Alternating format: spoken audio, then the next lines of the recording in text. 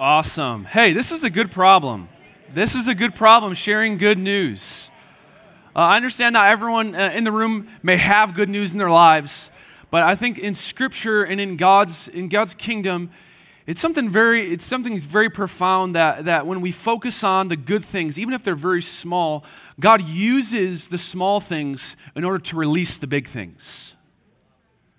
So if we'll be thankful for the good in our lives in one area, it actually can transfer into breakthrough in another area. But if we only ever focus on what God's not doing, we'll be unpleasantly surprised to see a lack of outcome or desired outcome because of a wrong focus. Because God's always doing something, and it's our privilege as sons and daughters, as believers, to not find out what He's not doing, but actually to see what He is doing. And that's what good news is about. That's what finding the gold or finding the things in life that are small but that are beautiful. Because it's just like seeds. You plant those good seeds and it grows into a tree and it bears much fruit. So we're really just talking about testimonies. I want to share, before I get into my message, I want to share a testimony. So I love testimonies. I love sharing what God's doing in the church, in the world, in the city. And so this testimony is from a few weeks ago, and it was on a Sunday morning when Robbie Dawkins was here, and he, if you were here for that, raise your hand. He invited everyone forward, the people who had terminal illness and the people with broken relationships who needed finances, and there's a gentleman who came up for the broken relationships. He had a brother who he hadn't talked to in 3 years. A lot of bitterness, a lot of hatred towards one another. So he went up for the broken relationships.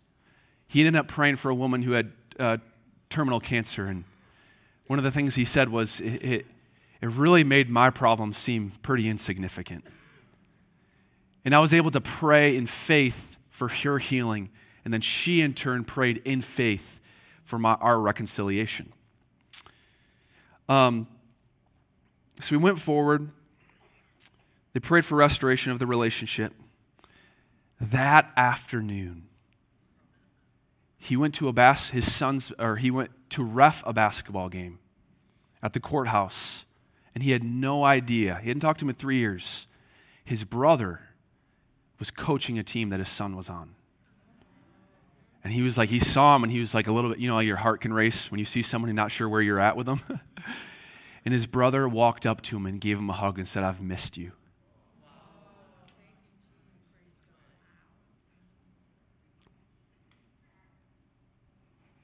Isn't that crazy? From the wise or the profound statement that Pastor Tom Smith always says is, you can't make this stuff up. You can't make this stuff up. And I really felt that I was supposed to share that testimony and then say to anyone who has a broken relationship, there's hope. I can't promise you it's going to happen the same day, but there's hope. Don't lose sight. Don't lose sight. Here, would you pray with me as we get started this evening? Father, we thank you for your word. We thank you for your Spirit that makes your word come alive, your Spirit that teaches us all things, and your Spirit that moves on behalf of your will, God, and your desire. And I pray, God, that you would awaken, God, the passion. You would awaken, God, the desire. You would awaken the truth in our hearts so that we can become and live out, God, all that you've called us to live and all that you've called us to be. Well, we thank you for the gospel. We thank you for the power that's in the cross and the power that's in Jesus. It's in his name that we pray. Amen. Amen. Hey, we're going to be reading out of 1 Samuel this evening. And we're going to be talking about David and Goliath. And so I was talking to Ashley and Sarah before, and I said, I'm talking about David and Goliath. I swear, you could preach on David and Goliath for like 2 years and never run out of things to really preach and talk about, because it's such an applicable story and narrative that applies to so many areas of life. So we're going to be in 1 Samuel 17. We're not going to focus on the whole story. We're going to focus on really two key passages. So I'm going to read the first out of 1 Samuel 17, starting in verse 33. And so Saul replied. So to precurse this, so David had just come with his brothers, and Goliath was calling the Israelites all a bunch of names and calling them a bunch of sissies and talking about their moms. And so he's yelling at them, and then David's like, who's this joke? Like, he's going to talk about us? He's going to talk about God that way? No. I have a theory that David was like short, because that's like someone who has little man syndrome would say. You know what I'm saying? Like those people that are short, but they're really big personalities. And so David's like, okay, if y'all are not going to go fight him, I'll go fight him. Like, I'll go. And so David was only like 16 at this point. So any 16-year-olds in the room?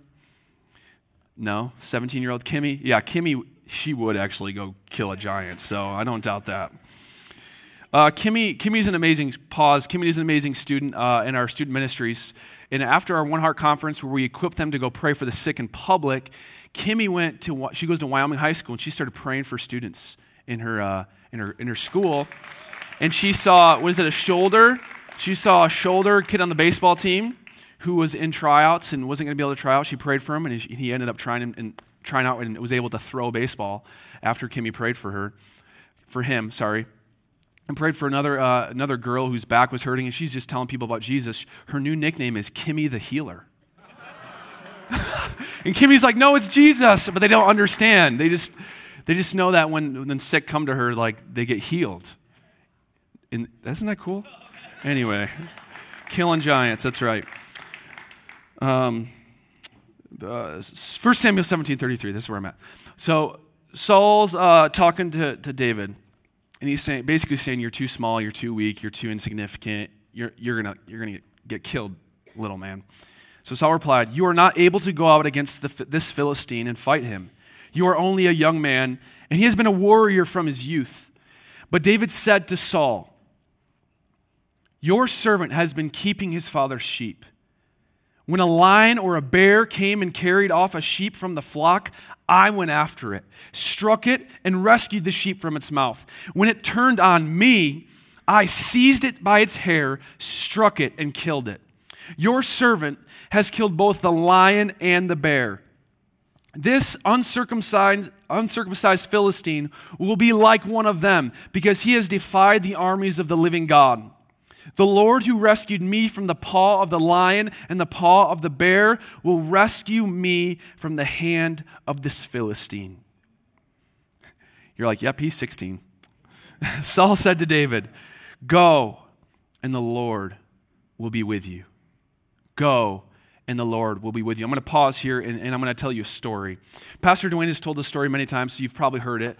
But it's about a man who is on a ship, who's on a boat in the middle of the ocean, and his boat started to sink.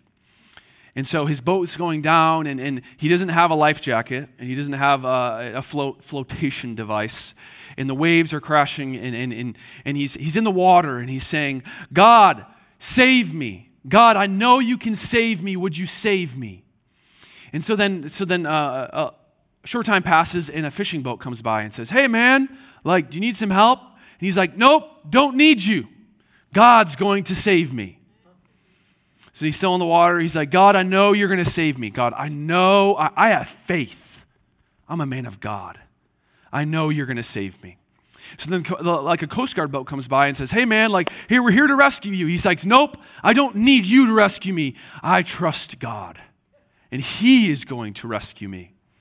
So the Coast Guard boat drives off. Another fishing boat, and you know the story. He refuses help. And so then he ends up drowning and dying. He didn't have that much faith. And and so he's in heaven, and he's like, God, like I had so much faith. How come you didn't save me? I knew that you were going to save me. He's like, I sent 3 boats to save you. Why didn't you receive the help? And there's this idea of Christianity, which is, it's an amazing idea and concept, and so true, that the Lord will fight for you, and that God is fighting for you, and that God will see you through, and that God is faithful, and that God is a God of miracles, and that God is present and alive. But here's the secret ingredient to a Christian life. You are a part of it. if we want to have a culture of health, of community, if we want to have a culture, a church body that sees miracles, that sees signs and wonders, that sees young people and people coming in and being saved. And yes, listen, we need to pray. We need to pray like we've never prayed before, but we need to act like we've never acted before. And I can picture some church people back in this day, right? This giant is coming and attacking this group of people, and they're good Christian people. And so they get on their knees and they're like, God, would you save us from this giant? God, we remember the stories of when you took Moses and the Israelites, right, through the Red Sea. And we remember all these stories of you destroying the entire Egyptian army with the water. So God, bring a flood upon the Philistine army. I can imagine there's some pretty Christian people praying like this. And God, would you please just send a plague upon the Philistine army? God, would you please? And they're praying and pleading for God. And what they didn't realize is that the answer to our prayers often takes form in another person. Because there's this beautiful picture in Scripture that paints you and I as sons and daughters of God. And it says that we are sons and daughters in a kingdom. And I know we don't live in a kingdom right now, so it's hard to really, really understand how we're supposed to live in a kingdom. But in a kingdom, it really breaks down into the king's domain, the king's rule or dominion. And when it comes to sonship and daughtership, the children of the king, wherever they go, they carry the king's authority. So whenever a son of the king enters a village in the kingdom, he has complete authority and dominion over every person and item within that village. And when there's a problem and the son is sent from the king into the village and there's a problem, the son doesn't go on his iPhone, FaceTime dad and say, hey, king, what should I do here? Because the son has the authority and dominion to act on behalf of its king. And it says that we are Christ's ambassadors. We are sons and daughters, and God desires to be in partnership and relationship with each one of us. One of the reasons I had you share good news is because this service is not about a talking head.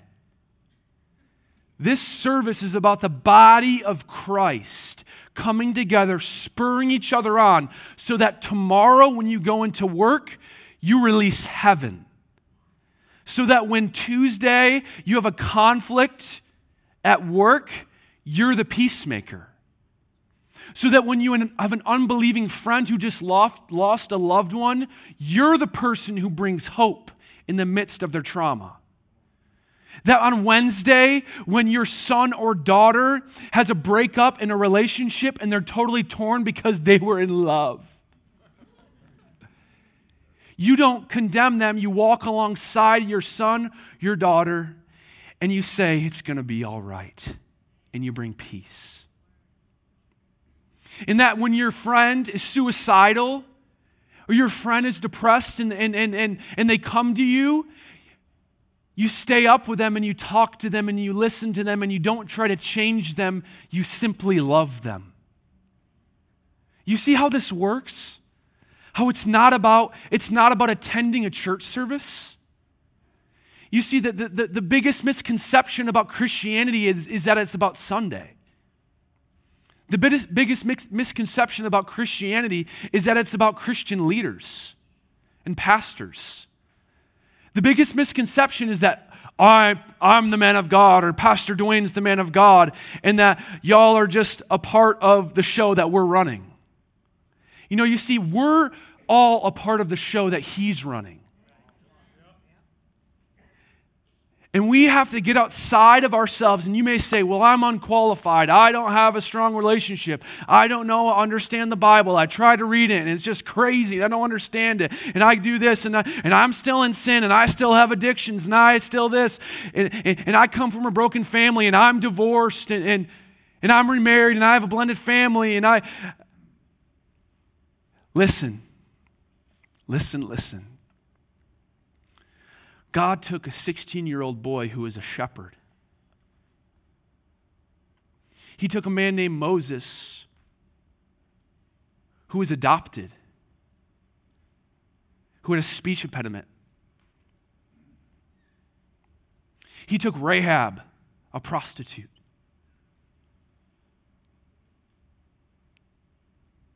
He took Mary, who was a 15-year-old girl. You see how God uses what seems to be insignificant people? He does that on purpose. You know why? Because when you see how beautiful Jesus is, when you see how beautiful his grace is, when you see how beautiful his love is, when you see how powerful the word of God is and how it literally infuses into every realm of our lives, when you and I see that, his spirit comes inside of you and turns you from a coward to courageous. And it starts from this. It's not about me. It's not about men and women of God. It's about all of us. All of us, first point. Developing a history with God. Let's look back to 1 Samuel 17. It says, your servant has been keeping his father's sheep. He says, when the lion came and the bear came, he says, God delivered them into my hands. God saved me. He delivered them. And if you look back into 1 Samuel 16, we find that David was a worshiper. We find that when King Saul was in torment and was being tormented by demons, they brought David in to play the harp. And when David played the harp, the demons left. So how many of you know it's not like super easy to play the harp? Do you understand that? Like it's literally one of the most difficult instruments to play. Which tells me something is that David had been worshiping and practicing for years before he ever got into the presence of the king. He had been worshiping God in the secret place before he was put in front of kings. He had been serving his father for years before he ever slayed a giant. He was keeping watch and being consistent and disciplined before God entrusted anything of human significance to him. There's a phrase, we have a discipleship program at church. It's for 18 to 25-year-olds, 9-month program to help young people step into God's call for their lives. And we had a retreat with the dudes this last weekend, I'm sorry. And this is the thing that we were instilling inside of them.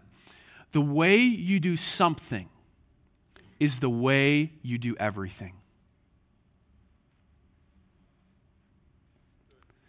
The way you do something is the way you do everything. The way you watch your sheep is the way that you'll care for God's people, for David.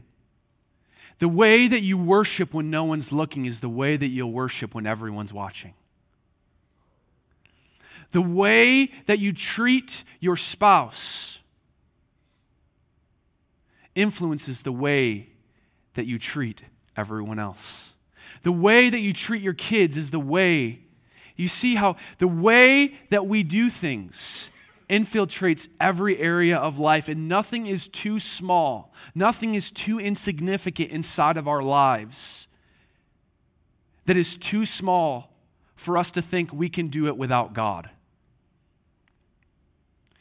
If you parent without God, you'll do other things without God. If you do your job without God, you'll do family without God. You see how every area of life is affected by everything that we do. There's no such thing of compartmentalizing God and compartmentalizing our life. So developing history with God. David did this. I noticed something about Saul. So David has history with God, right? And he sees the giant. He sees this enemy. He sees opposition. He sees this thing in front of him. And there's no fear. Saul sees the giant and the enemy, and he hides. The thing you have to realize about Saul, King Saul, is that his relationship with God was always practiced through the prophet Samuel. His relationship with God was never personal, it was always professional. His relationship with God was never about love, it was always about authority, power, and image. If your and my relationship with God is dependent on a preacher or teacher's message about a YouTube video that you watch from Stephen Furtick or Matt Chandler or Bill Johnson or T.D. Jakes. I love T.D. I'm not criticizing watching other preachers, but there's a very real thing in the American society, American Christianity, to where we like to have our relationship through someone else who's more spiritual than us. So instead of reading the Bible on our own, instead of praying on our own, we go to the messages that most speak to us, and we take notes, and that's our relationship with God. Or we go to church on Sunday morning, and we listen to the message, we check it off the box, and we say, did that, okay, we're good. No, you see, history with God is a daily and hourly, is minutely a word? Minutely. It's a minutely practice. And so many people write themselves off because they don't feel spiritual enough. Listen, God does not work with spiritual people. He works with available people. God does not work with people who are put together. He works with people who are hungry. He doesn't work with people who are beautiful and handsome and muscular and stunning and confident and six-figure jobs and houses on the hills and property everywhere. He doesn't work with those people. He works with people who will lay down their lives. Oh, that we as the church would understand this, because our city is crying out for God's people to stand up and to use the life that God's given them to point the glory to God. So, I'm not going to go there. I'm not going there.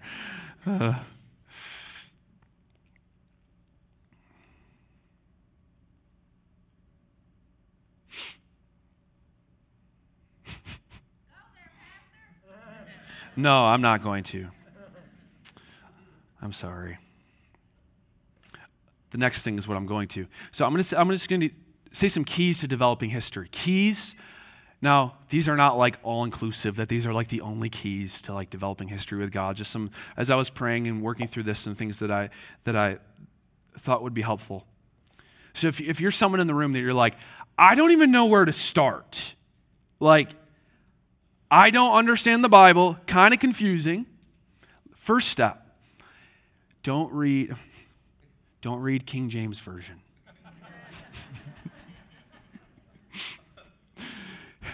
If you're learning to understand the Bible, read like the NIV, the ESV, you can do the NLT, all great translations that are going to be easier to understand and apply God's word to your life.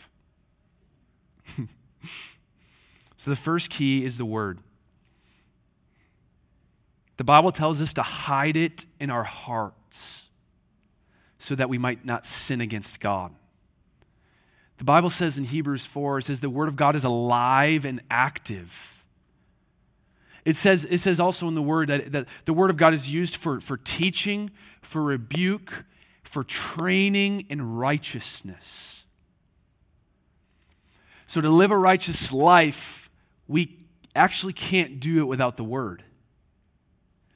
So listen, my encouragement, keys to developing history is to read and seek to understand and live by God's Word. Second key to developing history with God is time.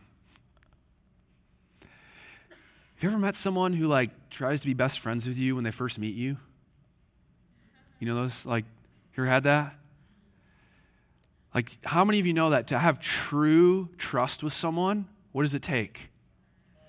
It takes time, shared experiences, and communication.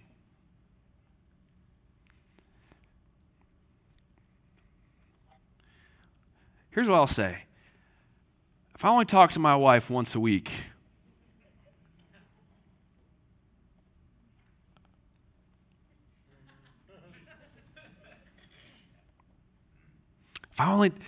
statistics say that most people come to church, and now it's not you guys because you're Sunday night people, so you guys are the real deal. Statistics say that church-going people go on average about 50%, so every other week. What if you talk to your spouse once every other week? Once a week? Twice? Let's say you're the real deal Christian. You come on Wednesday nights. Right? You come to Thursday. You come to Access. Right? And you're 2 times a week. If I talk to my wife 2 times a week, that is a rocky, and that is going to be an awful, awful marriage. And do you know that in the Bible, God calls us his bride? I think he paints that picture because he's trying to tell a story of how he desires for us to relate to him. How it's not just rule following, how it's not just church attendance, but it's this love story that he's inviting us into that is daily. And that he says, I'll never leave you or forsake you. He says, everywhere you go, I'll be there. He says,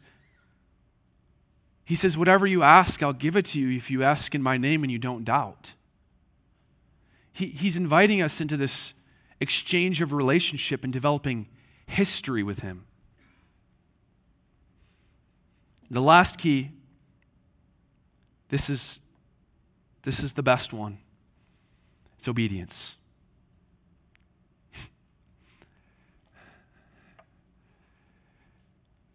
Who wants more of the Holy Spirit? Who wants a move of God in their lives? Who wants God to bless them uncontrollably? Listen, there is no spiritual formula for obedience. Listen, I want that stuff. I want a move of the Spirit. I want my coworkers. I work at the church. I hope they're saved. I want my coworkers to be saved. I'm praying for you, Daniel. I want these things to happen. I want to see. I go to Granville High School for lunches. I want to see Granville High School flipped upside down, and it's starting. We have about 30 kids that are praying, and they're seeing some really cool stuff. We see it in Wyoming. I want to see this happen. But listen, if we get so excited about the big things that we lose out on obedience, we'll never develop history. History with God, Jesus talks about it actually in John 8. He says, if you hold to my teachings, you are truly my disciple. He says, if you hold to my teaching, he's talking about obedience. Developing history with God is searching the word out for what it says, submitting ourselves to it, and then seeing it and saying, I will conform my life to God's word. I'm not going to be conformed any longer to the patterns of this world, but I'm going to be transformed by the renewing of my mind, which takes place in this relational dynamic between us and God, His Spirit, and the Word.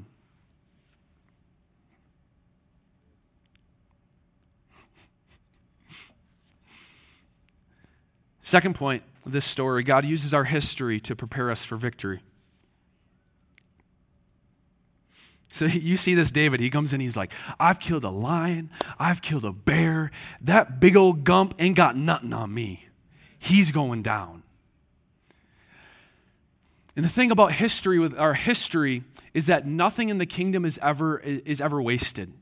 So if you've been addicted to alcohol, if you've had a lot of sexual relationships in your past and you've changed, if you've lost loved ones when you were a kid, if you've no matter what story you have, no matter how ugly, evil, and disgusting you might think it is, God never wastes anything in the kingdom. Because what you'll see is that as soon as you get saved and we get saved and we start living out to be a witness and be an ambassador and being a son and a daughter of God, what we'll see is God will start bringing people into your life that are experiencing the same thing that you've experienced. So it's never wasted.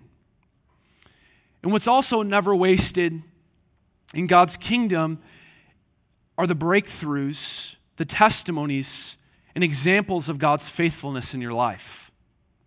Whether it's a job at the right time, whether it's a friend at the right time, whether it's an encouraging word at the right time, whether it's a message in a teaching at the right time that you were in a season of life and the message just totally spoke to you. Like God is faithful in all of the little things in life. He's so faithful in all the little things. In the history that we have with God is meant to point towards not equal victory. It's actually to point to greater victory. So He'll use our history to prepare us for victory. God used the bear and the lion to prepare David for Goliath. So my question to us is, what has God taken you, maybe your family through? What has He taken you through? And don't view it as a negative thing that you're embarrassed to talk about in church. Take it and use it as a perspective to say, no, I went through that because there's greater victory and breakthrough that's not only going to help me, but it's going to help the entire neighborhood. It's going to help my entire family. It's going to help my entire school. It's going to help my entire family line. God uses and works through people. Luke 16:10 says, He who is faithful with little will be faithful with much. He who is faithful with little will be faithful with much. Let's not overlook the small things. Let's not overlook the small things.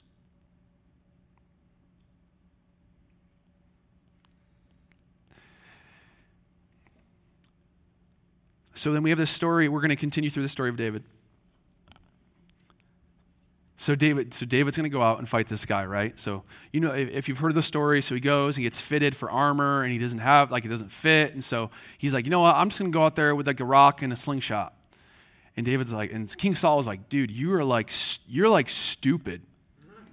Like, what are you thinking? That guy is like 10 feet tall and he's got armor and his sword weighs like 100 pounds and he's going to slice you. Like, he's going to destroy you. And he's like, and David's just like, no, God will protect me and He will see me through. And so he goes out there and then Goliath is out there and he sees David and he starts making fun of him, right? He starts mocking him. He starts saying, you're a little dweeb and I'm going to destroy you and eat you and all that stuff. And David's just not intimidated. So David, and then 1 Samuel 17 continues the story. It says, David said to the Philistine, you come against me with sword and spear and javelin, but I come against you in the name of the Lord Almighty. Listen, in today's age, the devil doesn't come and speak to us it doesn't speak to us in big and mighty sounds and voices. He comes in these weird ways called fear. He comes in the form of intimidation. He comes in the form of discouragement, anxiety. He comes in the form of doubt. He comes in the form of these thoughts that fire into our mind that make it seem like what's in front of us is bigger than God who's behind us.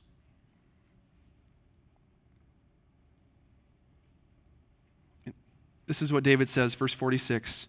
This day the Lord will deliver you into my hands, and I'll strike you down, cut off your head. This very day I will give the carcasses of the Philistines' army to the birds and the wild animals, and the whole world will know that there is a God in Israel, and all those gathered here will know that it is not by sword or spear that the Lord saves, for the battle is the Lord's, and he will give all of you into our hands. I have a note in here that says, you guys, we need to start letting the devil have it. Like, we need to start letting him have it.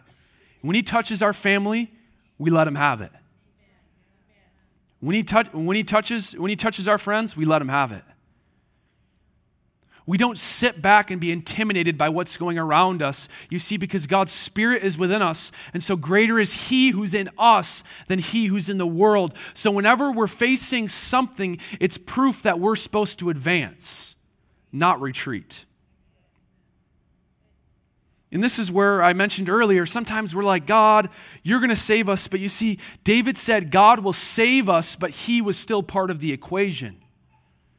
You see, it's not us going into our situation saying, I can handle this. It's us going into our situation saying, God can handle this, so God, use my hand. God, you can handle this. God, use my words. God, you can handle this. God, use my demeanor and my countenance to dispel the chaos that's in this room.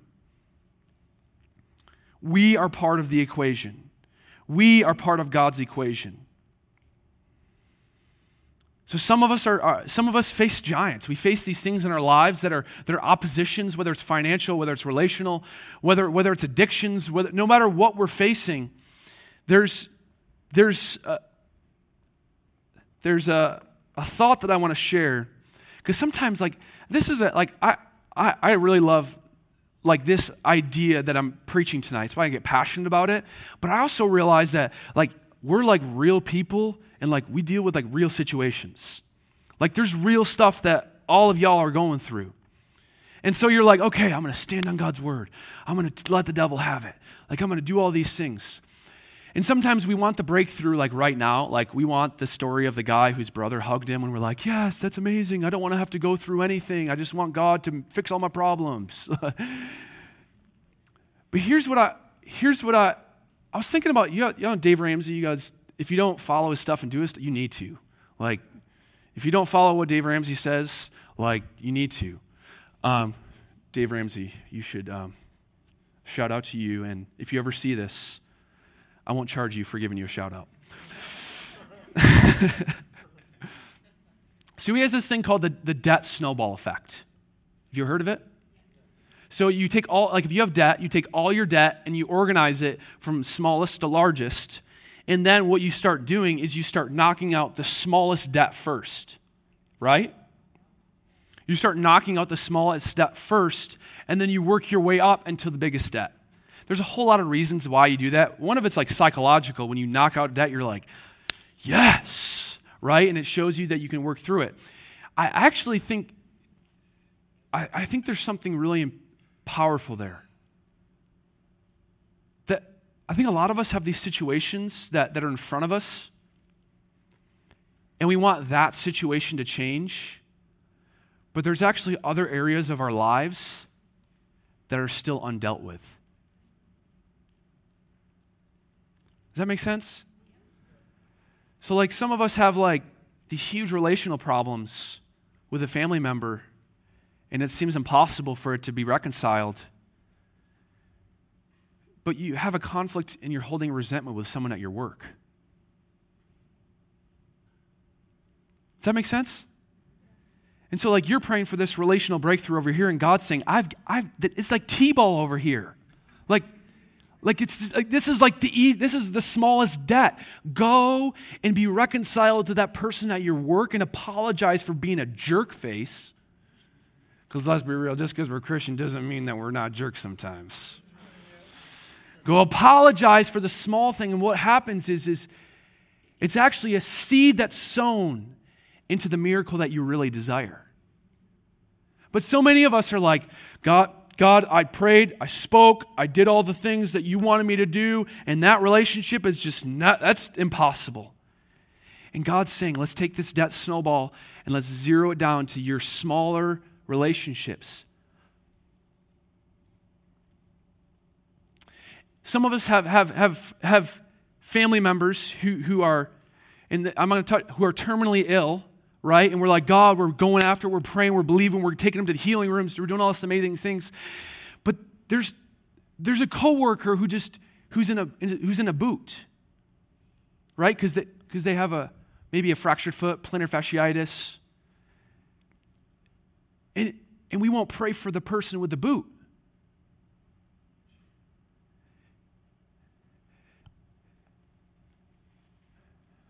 Are y'all okay? I just think it's funny sometimes how we so want the miracle, but we're so unfaithful with the little things. We so want God to bless us with the big thing, but he's looking at you saying, I give the big thing to those who are faithful with the little things.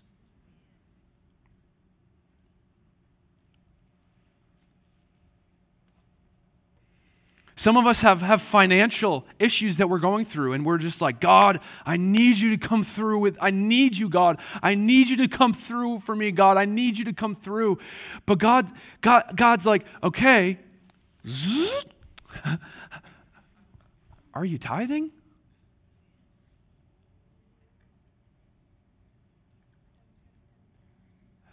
God's saying, have you actually made a budget? And what I'm not saying, okay, don't hear me wrong, that you have to like earn the miracle, right? I'm not saying you have to earn it. But what I am saying is that he who is faithful with little will be faithful with much. What I am saying is that God's taking you on a relational journey, building a history with him that is not about what you desire, but it is about him recreating you to look just like him. And if all of our miracles and giants that we're trying to slay are all about us having an easier life, I'm sorry, you probably won't see your giants slain. Because David did not consider his own life when he went to slay the giant. He was going after him because he was coming after what belonged to God. He was going after the thing that he treasured most, which was God's name. Oh, this is not a prosperity message. This is not a God's going to make your life easier message. This is saying to us, we are to look just like Christ. And you know what the image of Christ is? It's him on the cross. He's scarred and broken and bruised. Him on the cross, nails in his arms and in his legs. And he's on the cross and he's saying, Father, forgive them. He gave his life for us, so that we could look just like him. And so it's not about earning it. It's not about us getting our miracles. It's not about us getting the breakthrough. It's about us developing a history with God. It's about us having this history that goes beyond ourselves, where he uses our history. He uses the things that we've been and went through in order to bring glory to himself and bring peace and harmony to our lives.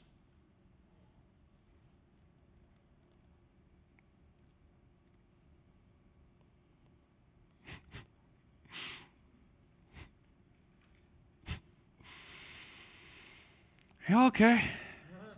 Yeah? Can I have the worship team come up? That's our hang signal. Like, you're like, oh, something's going on in the spirit. Nope.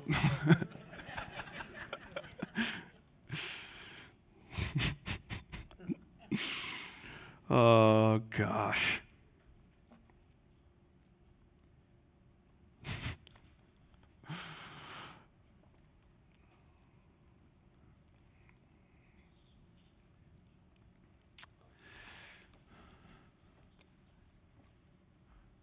Are you guys feeling a little awkward with the silence? Good. Good. So what I want to share to kind of wrap this up is that we already have the victory. I'm going to read from 1 Corinthians 15. It says, "Where, O death, is your victory? Where, O death, is your sting? The sting of death is sin, and the power of sin is the law. But thanks be to God. He gives us the victory through our Lord Jesus Christ." I'm going to read that again. He gives us the victory through our Lord Jesus Christ. Therefore, my dear brothers and sisters, stand firm. You know why he says stand firm? Because just because you have victory doesn't mean you won't fight a battle. Just because you have the victory doesn't mean you're not going to face opposition. And the mark of a mature believer is not that they don't face opposition. It's what they look like in the opposition. We need to stop praying prayers that God will take things away from us and start praying prayers that God will make us look like Him in the face of opposition in impossible situations.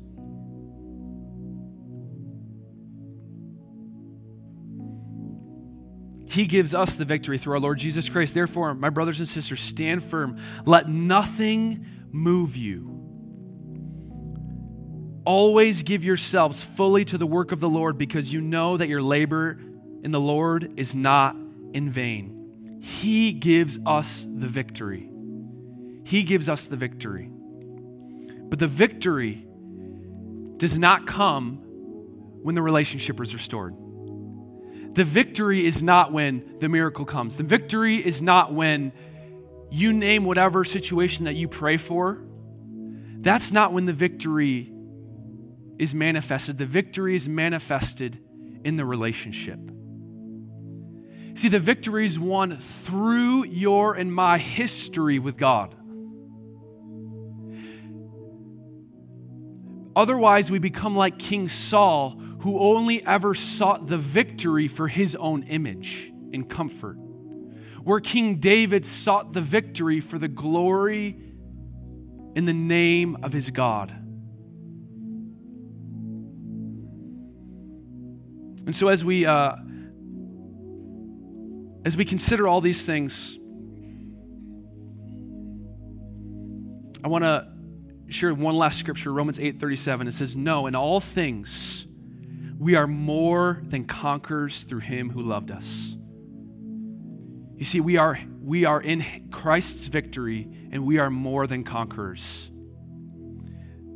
This is not based on our performance. It's based on Christ's grace, God's grace for our lives.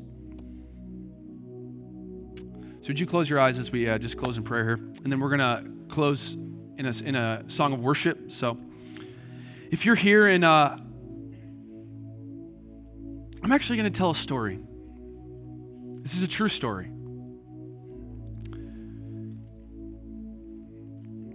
In the Jackson State Penitentiary, there's a prison guard. He's actually, this prison guard is a friend of mine. And this prison guard, he doesn't trust the inmates, as you can imagine. It's high security, and there was one guy in prison that he wasn't afraid of.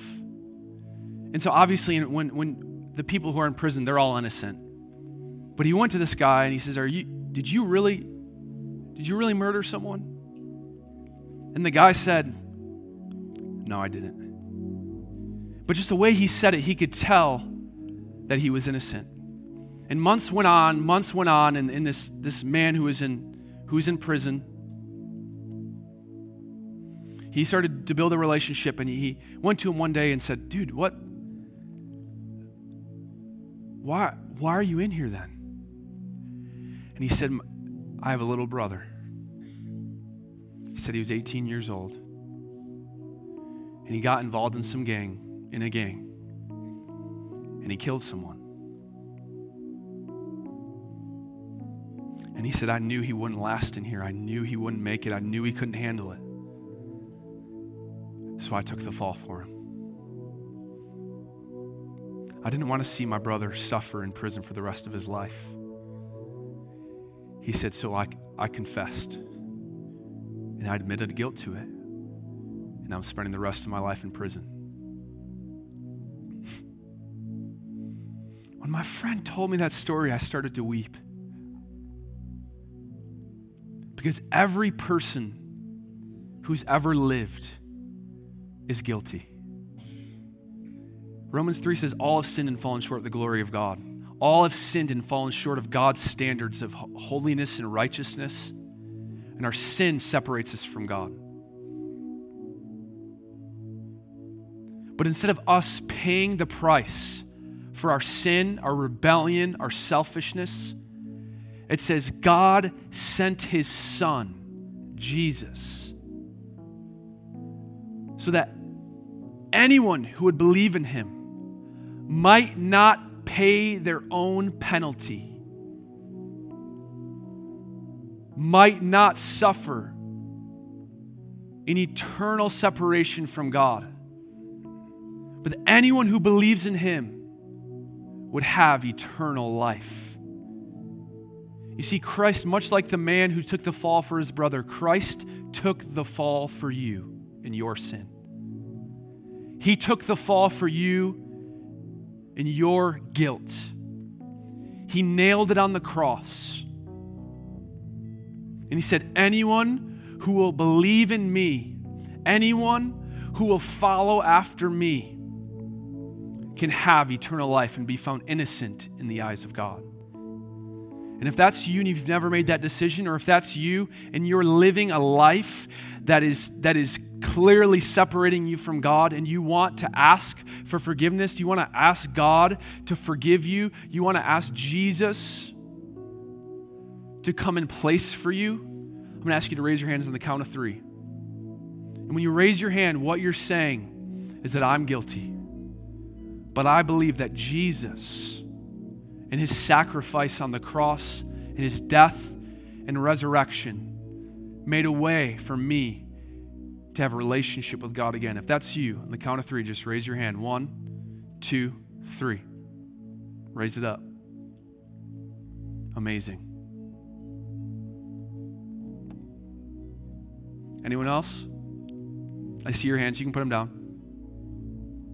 That's amazing. Would everyone just repeat after me in prayer? Father, I thank you for sending Jesus to live a perfect life, to die on the cross, to carry my sin, and to raise back to life so that I could have a relationship with you. Jesus, from this day forward, I will follow you. I will follow your word. I will follow your ways.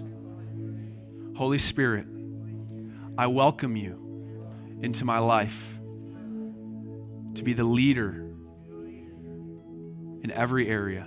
In Jesus' name, amen.